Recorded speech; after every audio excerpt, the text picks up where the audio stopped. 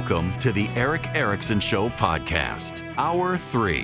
Hello, America. Welcome. It's Erick Erickson here across the nation. The phone number, 877-973-7425. Really glad to have you with me. I've been mentioning that David Brooks column. I read a chunk of it in the first hour. There are some ancillary details to it that I want to get into right now.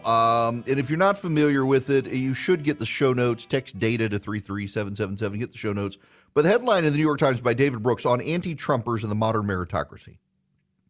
And David Brooks essentially asks the elite of America to consider maybe they are not the good guy in the story, and maybe their actions have provoked Trumpism.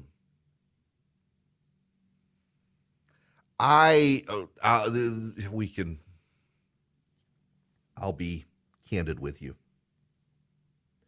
I get frustrated on occasion as I grow this radio program, and I know other friends in radio have the frustration as well. So much of it depends on who you know and your connections.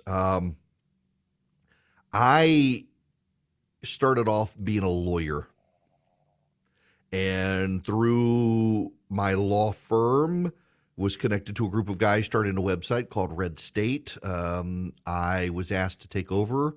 I became the editor of Red State. I left my law job to be the editor of Red State, which led to a job at CNN for 3 years, which led to a job in talk radio, and then transitioned to Fox News for 5 years.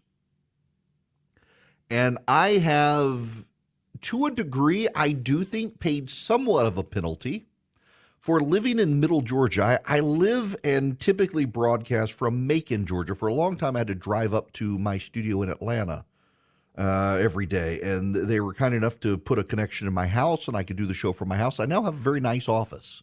I have a great view. If you see the videos, you can see the view out my office of downtown Macon, Georgia, where I tend to broadcast from. For the longest time, my flagship station, WSB, when I was local host, are like, don't tell people that. Just tell people you're from South Atlanta.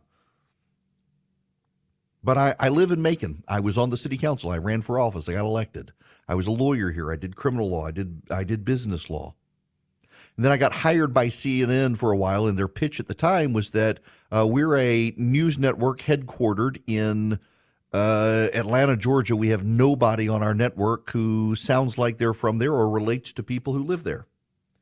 And that was my segue in. And then I get into talk radio and slowly over time syndicate into radio. And I've had deep frustrations about the growth of the show. I've got a great syndicator now.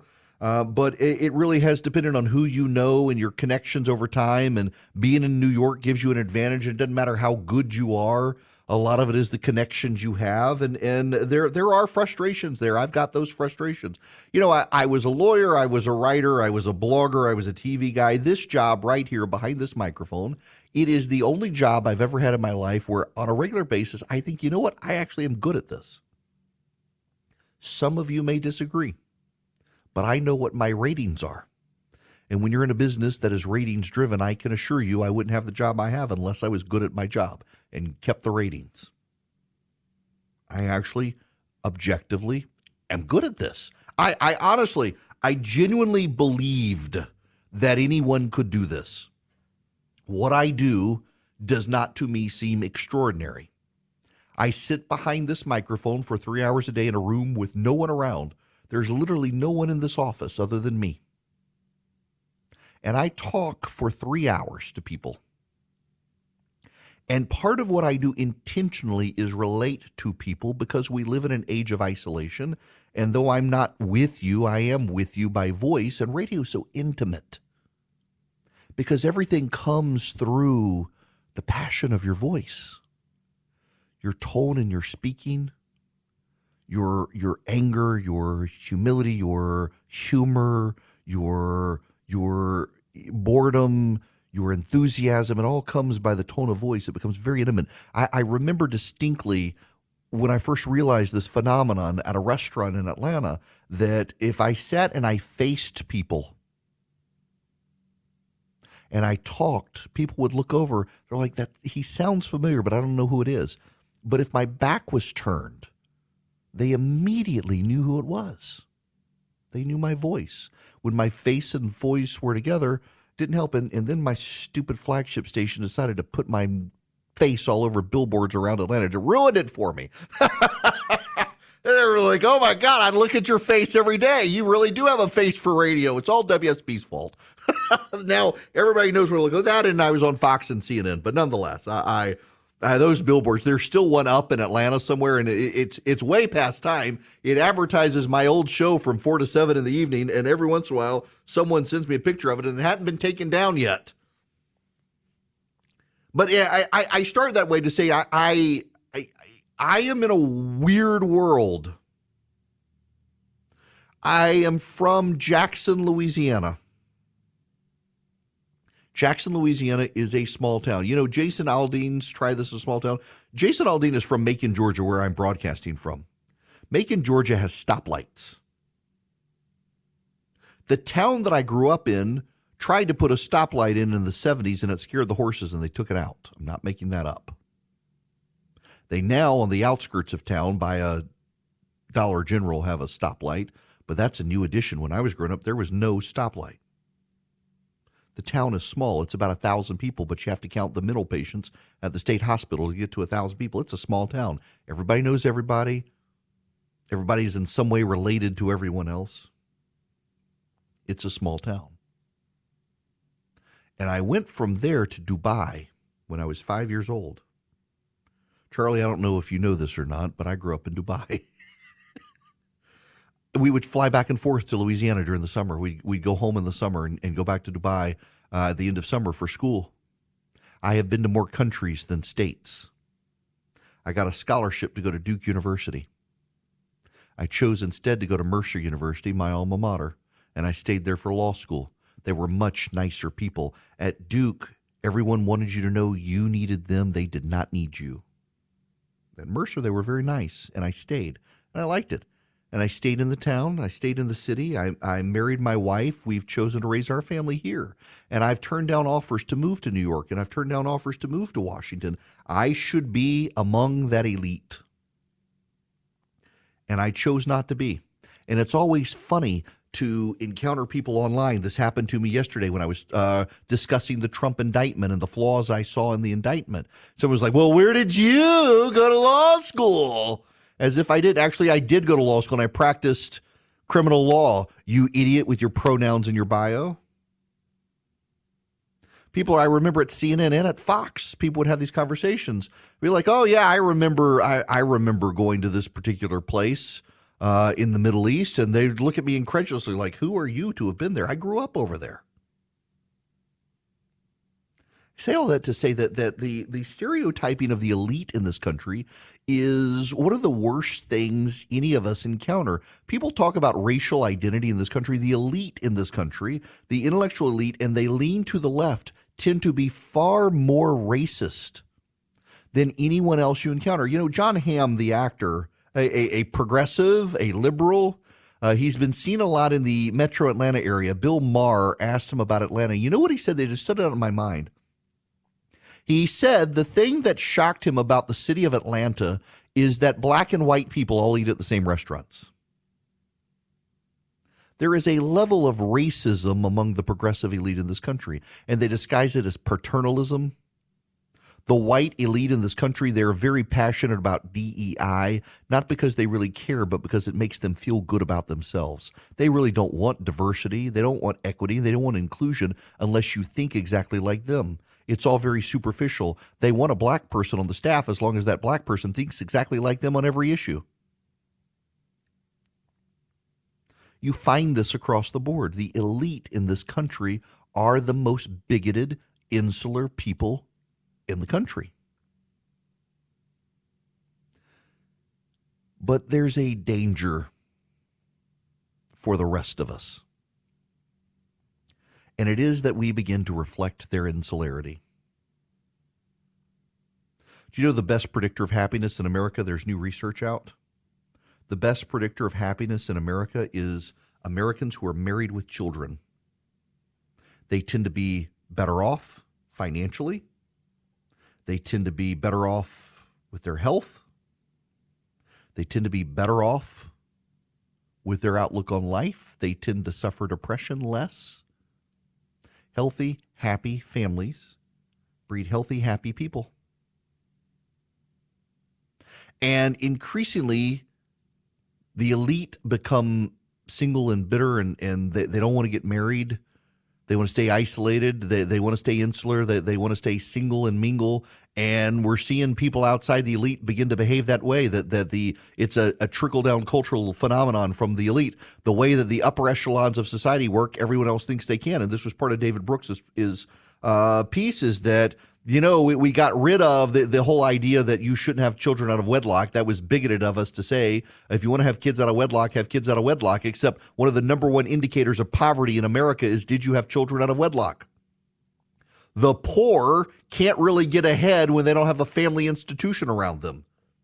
So the rich got rid of the moral constraints of children out of wedlock, and they themselves kept getting married while others didn't, and it ruined lives. Or drugs. Do you know how many rich cocaine addicts there are in this country, and they can get away with it, and they can pay for rehab, and they have support structures around them to let them get away with it and not get arrested? You find some poor schlub middle class who's a CPA and he gets addicted to cocaine, good luck. It's going to ruin his career. It's going to ruin his marriage. It's going to ruin his kids, and he's probably going to take his life. The upper income echelons of America can do drugs and lead a hedonistic lifestyle and pay little consequence. Everybody else has lots of consequence. That money insulates them. Their surroundings insulate them. They are arrogant and they are racist, and they refuse to acknowledge it. They refuse to accept it. They impute racism to everyone else but themselves. And you risk the danger of emulating them because they're held up as a cultural symbol. These elite, we're supposed to be like them. Everybody wants to go to the Ivy League. No, you don't. You don't need to do that. In fact, you can live a very good life. You can take the Dave Ramsey model, manage your money, pay down your debt, and actually have a better life. You get married, you stay married, you have kids, you're going to be happier than the elite. And they're going to hate you. They're going to hate your children. And they're going to put up roadblocks to your success. And again, I look back on my own career. I have never really been in a clique or a tribe per se. And that has hurt me to various degrees over time. Like, I will be just as critical of my own side as the other side. And people want me to pick a lane and stay in it. You can't criticize your side. You can't criticize Trump. You're conservative talk radio. You got to be for Trump, all these things. It's absolutely crazy. The amount of people who absolutely expect you to be in a lane and stay in that lane. You're never allowed out of that lane, as opposed to being an independent, unique individual. And it's very often the elite who are the ones who expect you to pick a lane and stay in that lane. They don't like people to challenge them. And I guess what I'm saying is there becomes so much pressure to conform to the ways the elite want everyone else to be. You should not do that. You should be a unique individual. Think for yourself. Don't be in a tribe. Be willing to hold your own side accountable. Be willing to call balls and strikes on your own side. And get married, stay married, have kids. Don't be single for the rest of your life. And you'll be amazed at how far you'll actually thrive in life. Because at the end of all things, having a support structure of good family around you is going to do you a whole lot more good than having a degree from Harvard. Having non-drug-addled children who actually go to church and believe in something greater and better than themselves is far better than having a kid like Hunter Biden in your life. The elite will get their comeuppance, and they're starting to realize it with the way they've advanced against the middle class, against those who didn't go to college, the way they want those who didn't go to college to bail them out of their college loans. They're starting to get their comeuppance. They're starting to face a hell on earth of there are more of us than there are of them, because those of us who aren't like them, we tend to get married and stay married and have kids and procreate and eventually breed them out of existence. And also, a lot of our kids, some of them may wander off and become progressive, but a lot of them stay with us and stick to our values and wind up voting, and we outnumber them. And I don't think they're going to have the humility to recognize what David Brooks wrote at the end of his piece, that final bit. It's the thing that echoes today on social media among the left considering his piece. We can condemn the Trumpian populace all day until the cows come home, but the real question is, when will we stop behaving in ways that make Trumpism inevitable? I suspect when it's dominant. Whether it's with Trump or someone else, it will be, thanks to the behavior of the elite. I am a small businessman. The company that I run for my radio show, it's a small business. I've got employees. I don't have HR. You may be in that situation, and you may really need HR. Well, you may want to talk to Bambee. When running a business, your employees can create all sorts of interesting situations, and they could get you in trouble. What happens when two employees are squabbling? One of them smells bad all the time. What do you do? How do you navigate the rules? With Bambee, you get access to your own dedicated HR manager starting at just $99 a month. They're available by phone, email, real-time chat. Onboarding and terminations run smoothly. Team members reach peak performance. Your business stays compliant with changing HR regulations. Let Bambee handle your employees for you. Their HR autopilot automates important HR practices like setting policies, training, and feedback. Listen, you want U.S.-based HR managers who give you experience, expertise, a personal touch you need to make it seem like they're a part of your team. They could cost $80,000 a year, but Bambee starts at $99 a month. Schedule your free conversation today to see how much Bambee can take off your plate. Go to Bambee.com right now. Type in Eric Erickson under podcast when you sign up. It'll help you. It'll help your company grow. It'll help you keep peace of mind. It's spelled B-A-M-B-E-E. BAM, B-E-E.com. Bambee.com. Type in Eric Erickson. Welcome. It's Eric Erickson here across the nation. The phone number, 877-973-7425. Let's go to the phone. Patricia, you're going to be next. Welcome. Hey, Eric. Hi there. First-time caller, but I do listen to you throughout the week. Not Thank every you. day, but anyway, my question is, how does anything with Trump in comparison to Clinton hiding these secret tapes in a sock drawer and keeping them behind his socks so nobody would see them? Why is nobody going after that? Or even mentioning it, for that matter. Also, go ahead. Hold on. This is a twofold question, then I'll just hang up and I'll listen to you on my Bluetooth. Does they constant going after Trump actually open the door now for other presidents to go after former presidents? Well, I mean, obviously, it depends on the statute of limitations as to whether not you can go back. And I got to say, again, I agree with my buddy Dan McLaughlin, who writes at National Review, that the scandal is not so much that they're going after Trump for the classified documents or really even January 6th. The scandal is that we didn't go after Bill Clinton, or we didn't go after Hillary Clinton, or we didn't go after all these other people. That there is two standards of justice, but it's really notable. It's the Republicans who held their fire. The Democrats have rushed forward in the name of vindication or what have you. And I think we're going to see Republicans from here on out move with gusto in the same way. Precedent matters. Merrick Garland has chosen, despite all of the evidence, to not have a special prosecutor investigate Hunter and Joe Biden. At this point, it's clear Joe Biden lied. He was involved in phone calls with Hunter Biden's business partners. He can claim he was only talking about the weather or not, but it was really whether or not he was going to get paid is what he talked about, it seems. If Merrick Garland is not going to put a special prosecutor in place, no Republican attorney general ever going forward should hire a special prosecutor to investigate a sitting president. If Merrick Garland can't do it, no Republican should ever do it. These precedents matter, and that's the new precedent, thanks to the Democrats. Did you know China has made it a priority to teach students financial literacy starting in preschool? Financial literacy isn't taught in our elementary schools, and parents lack the resources to teach it at home. American kids are yet again being left behind. Now there's a great way for parents and grandparents to help the kids they love learn about finance, thanks to the Sensibles. And at bcs-kids.com. The Sensibles are a team of animated superheroes who help kids age 6 to 12 develop smart money habits in a fun way. bcs-kids.com was created to channel this multimedia resource to kids everywhere. Buy a subscription for your loved ones, and each month they'll get a Sensibles kit in the mail with an entertaining DVD, comic book, and activities. Digital subscriptions are also available. They'll also get access to an interactive website with a library of lessons, fun activities, and more. Want 20% off the monthly subscription costs?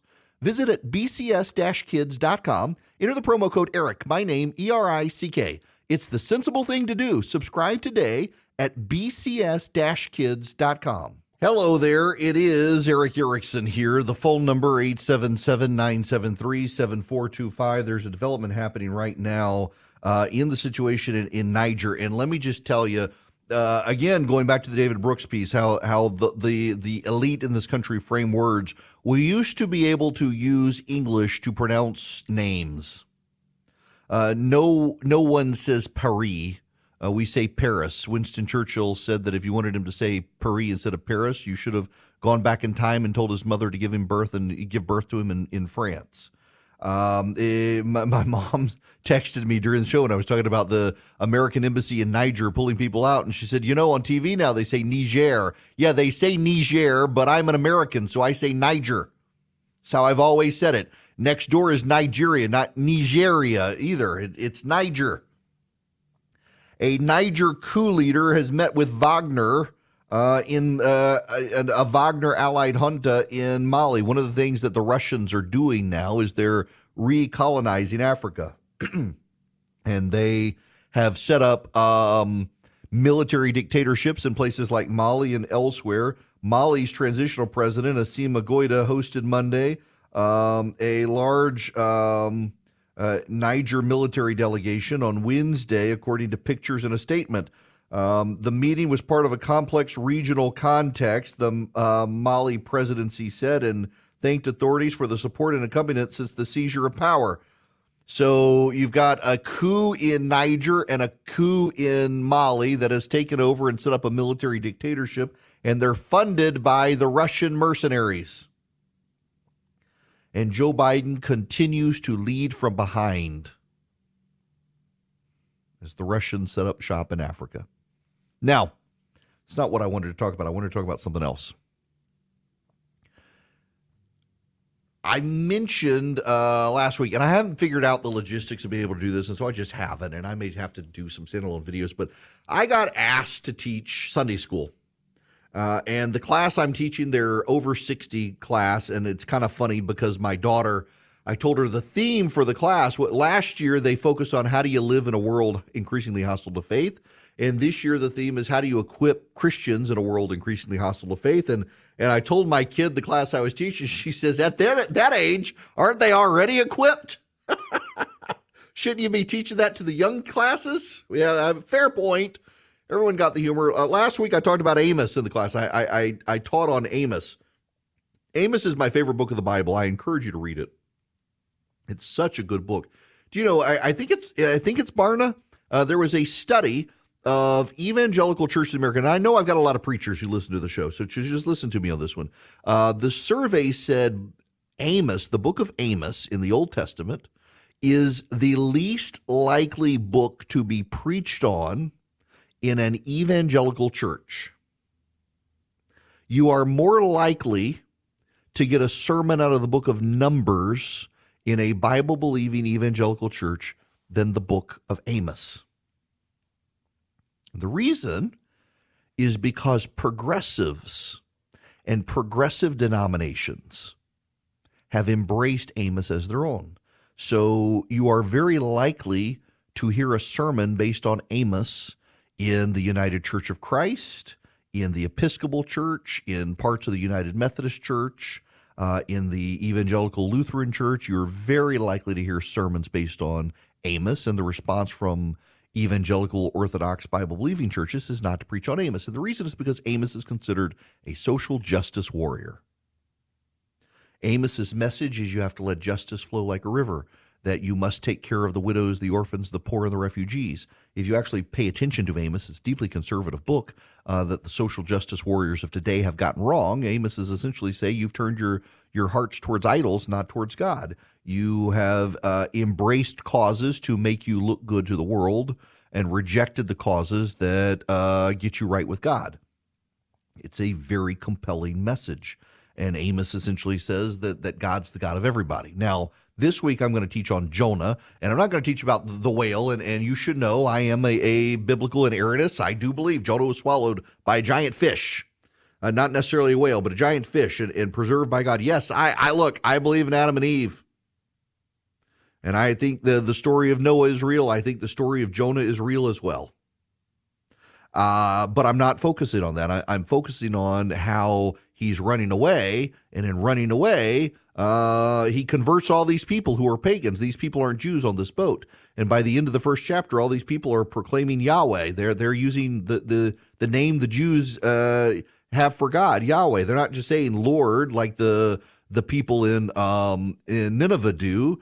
They just generic God. They refer to Jonah's generic God. It's not a real conversion. These people on the boat, however, they're actually calling out to the Jewish God. And how do they do it? Well, because Jonah's running away. He's running away. He doesn't want to go do the prophecy. He doesn't want to go do what God told him to do. He's running away from God and converts all these people just by running away. Now, I start there and tell you that I'm preaching, or not really preaching, I'm teaching on Sunday in this class, and I apologize if you're in the class listening right now. I'm giving away the game here for you. You won't be surprised. But there's a study in the Wall Street Journal, there's a report in the Wall Street Journal, why middle-aged Americans aren't going back to church. And I find myself in this group, and this is more confession time than anything. We struggle in my family to go to church. We typically will go to Sunday school and not church. And the reason is because we have just gone through like nonstop. We're all sick. Somebody's sick in the house. Somebody gets sick. And it's just like nonstop. It happens. And we're just in that period of life. And everybody goes through periods of life right now. So this story in the Wall Street Journal is why middle-aged Americans aren't going back to church. Americans in their 40s and 50s often identify with a religion, but they're also in the thick of raising kids, caring for aging parents, juggling demanding jobs that spill into the weekends. During the pandemic, many got out of the habit of going regularly to religious services and didn't resume. Some have been drifting away before or became disillusioned by church scandals or positions on social issues. The percentage of people aged 35 to 57 who attended a worship service during the week, either in person or online, fell to 28% in 2023, down from 41% in 2020. This was the largest percentage point drop of all age groups examined in a survey of 2,000 adults conducted by the Cultural Research Center at Arizona Christian University. And I got to tell you, getting out of the habit of going to church on Sunday, it has been so hard to get back into the habit and then to have the curveballs of illness. My wife, on her chemo pill, she has these weird side effects. And there are days we are pulling out of the driveway and suddenly her stomach just goes to war with her and she's got to go back to the house. Or the kids get sick, or I get sick, or you're just feeling exhausted from the weekend. You've worn yourself out on a Saturday trying to get up on a Sunday. And I feel guilty about it. I often feel guilty about it. One of the great things about me teaching Sunday school for 4 weeks and being committed to it is that I got to be at church on Sunday. I'm happy to take the opportunity to teach on Sunday because it forces me to have to go to church. Because when push comes to shove, some days I just want to sleep. I'm exhausted by the end of the week. And these next few weeks are going to be so exhausting. I've got the gathering coming up, the 17th, 18th, and 19th. Then I got to teach Sunday school on Sunday the 20th. And then I'll be back in Atlanta on the 21st for a Mets game. I'm going to be exhausted.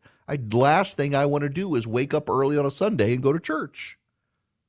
And I hate to be that way. It sounds terrible saying it out loud, but it's true. But everyone goes through seasons of life. The question is, do you get through the season of life or not? But one of the other interesting things along the way that's happening with people in their 40s and 50s right now who are leaving churches is how many of them aren't leaving the faith, but also how many of them are. And do you know where a person who leaves the faith most likely goes? And this is a really telling point. When someone stops going to church and they give up on faith, do you know what they do typically? And I'm talking 7 out of 10 of them, 70% of the people who walk away from a church life and give up on worship life and give up on faith, 70% of them, do you know where they go? Politics. They've traded one religion for another. When you walk out the door of the church, you're either eventually going to go back to it or you're going to start going to political rallies that are going to satisfy you. And the problem is, of course, politics is a cruel mistress and an even crueler God. You win some, you lose some. When you lose them, you're more likely to think the other side has stolen it from you. There's no forgiveness. There's certainly no grace in politics these days. It's a whole different world. So, we're trying to do better, and we really want our kids to be in a worshipful habit on Sunday. We really want our kids to go to church on Sunday. And my daughter, I think she's planning on going to my alma mater now and staying at home. We're trying to convince her that it would be good for her to live in the dorms, and I'm trying to convince her that whatever you do, actually going to a church would be a good thing. And she said a couple of weeks ago, she said, Dad, if I do this, are you okay with me finding a different church to go to? Like, yes. Go live your own life. Find your own church. Find one you feel connected to. I would love them to go to church with me, but I'd much prefer them to go to church than to go to church with me. I am concerned, though, because there's a great quote the other day in a story about politics in churches. And a Southern Baptist pastor in Ohio said that when a member of their congregation goes full MAGA, that is, they are fully on board the politics of Donald Trump, they tend to leave the church. It is an all-consuming cult personality, and I don't mean that insultingly. I don't mean that about the president. It's just y'all know the people I'm talking about. They get fully involved in the politics of their politics. It becomes a religion to them. And it doesn't matter whether they're full-on progressive or full-on hardcore Trump supporter. That tends to be the dominant thing in their life. It's weird to me to see friends of mine, longtime friends of mine, who were never into politics, and they've suddenly gotten into politics on the left or the right, and it's all they can talk about. They can't have a conversation about the weather. It's all about politics. It becomes all-consuming. And people across the board, left and right, not center, but left and right, they are becoming idolaters worshiping politics, and it becomes the central axis of their life. Where for a person of faith, church, their life revolves around church, unless you're like me and our attendance has been sporadic, unless I'm teaching on Sunday. But it's always there. It's always mindful. You're reading scripture and stuff, and instead you're reading political speeches. You're listening for the latest clip on YouTube. You're looking for the latest memes. Memes have become like hymns to the religious. Memes have become hymns to the overly political. They don't share the lyrics of In Christ Alone. They share the latest Trump meme. It's a really weird thing, y'all. It's a really weird thing we're going through right now. And I'll tell you what it ultimately is. So many people after COVID are trying to find some meaning in life again. Because so many people, things are not normal now, and people want us to think that it's the new normal. The waits at restaurants, the cost of things, which supposedly the new normal. Nobody wants this to be the new normal. The only people who want it to be the new normal are the Democrats who provoked it and don't want to be held accountable for it. And they're just, it's the after COVID new normal. Nobody wants that stuff. All I will tell you, I'm not telling you to go to church. I'm not trying to proselytize you. I am just saying that if you are making politics the thing around which your life is centered, you need to rethink it, because it gives you very little satisfaction long term and demands very much from you. It is not healthy for you. There are a lot of people in their 40s and 50s who haven't gone back to church after COVID.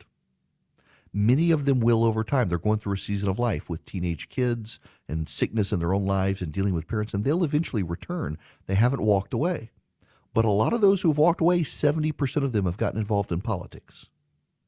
They've traded worship of the creator of all things for an idol. And it's going to eat their souls. And at the end of the day, at the end of their life, it's not going to offer them anything in return. As I said, politics is a cruel mistress. politics is an even crueler thing to worship. It's a crueler God. You need to prioritize your life not around politics. Prioritize it around your church, prioritize it around your family. God forbid, prioritize it around travel ball. Just don't prioritize it around politics. You will be a miserable person. You will. You won't even realize how miserable you are until it's too late. Just food for thought. We'll be right back. Hello. I hope you're doing well here at the end of the show. I keep getting emails from people saying, you got to record your Sunday school lessons. I'll do something. But it's just that room was so crowded with people. I wasn't going to come in and be one of those people who sets up my ring light and my iPhone to record myself. But I'll figure something out for people. Right now, I got to, okay, at the end of the day, oh, y'all, I just, oh, man, I can't really get too deeply into this, but I got to talk about it. I just feel sorry for and embarrassed for Rudy Giuliani. America's mayor, he was such a hero after 9/11. He was considered a front runner for the GOP. He led the polls throughout 2007 until he imploded. And what has happened to this man? Rudy Giuliani was sued for sexual harassment by Noelle Dunphy, a former staffer at his firm. The lawsuit includes a wide array of disturbing allegations, from behaving erratically while drunk to exposing himself non-consensually to demanding sexual favors to making various sexist and racist remarks. Giuliani denied everything, smeared Dunphy, and asked the court to strike portions of the lawsuit and sanction her and her lawyer. Dunphy and her lawyer responded on Monday by asking for Giuliani and his lawyer to be sanctioned, and they included audio transcripts of Giuliani saying exactly the things he denied saying. And y'all, it's really creepy. Talking about, well, the male reproductive organs of Jews and Italians, that the Italian one, they keep using it after they get married, so it keeps getting bigger like him, and Jewish men stop after getting married, and so it shrinks, and it's my gosh, y'all, it's I can't really go into it, but it's embarrassing. And it's like the crankpot theories that he articulated after the election. I mean, there was some really just dumb stuff that he at the time, I think, really believed it. He believed some of the stuff he was saying, like the interference with the spy agencies and the Italians. And then he had the press conference at the Four Seasons landscaping place. They thought it was the Four Seasons Hotel, it seems, and they showed up at the landscaping place instead. And then he had the hair dye start leaking when he got hot and got sweaty, and it started leaking out his face. This was America's mayor, and now he's a joke. I mean, he's the punchline of jokes. It's embarrassing. What happened to this guy? Who gave him advice? This goes back to what I was saying. When you make politics your God, as much as politics is a cruel mistress, politics is an even crueler God. And Giuliani is now, he worships in politics. He's just in politics. He has no outlet other than politics. And this is just embarrassing and sad to see America's mayor, the hero of 9/11, become the punchline of a bunch of bad jokes and be exposed as being just a not great person. My goodness, it's just sad.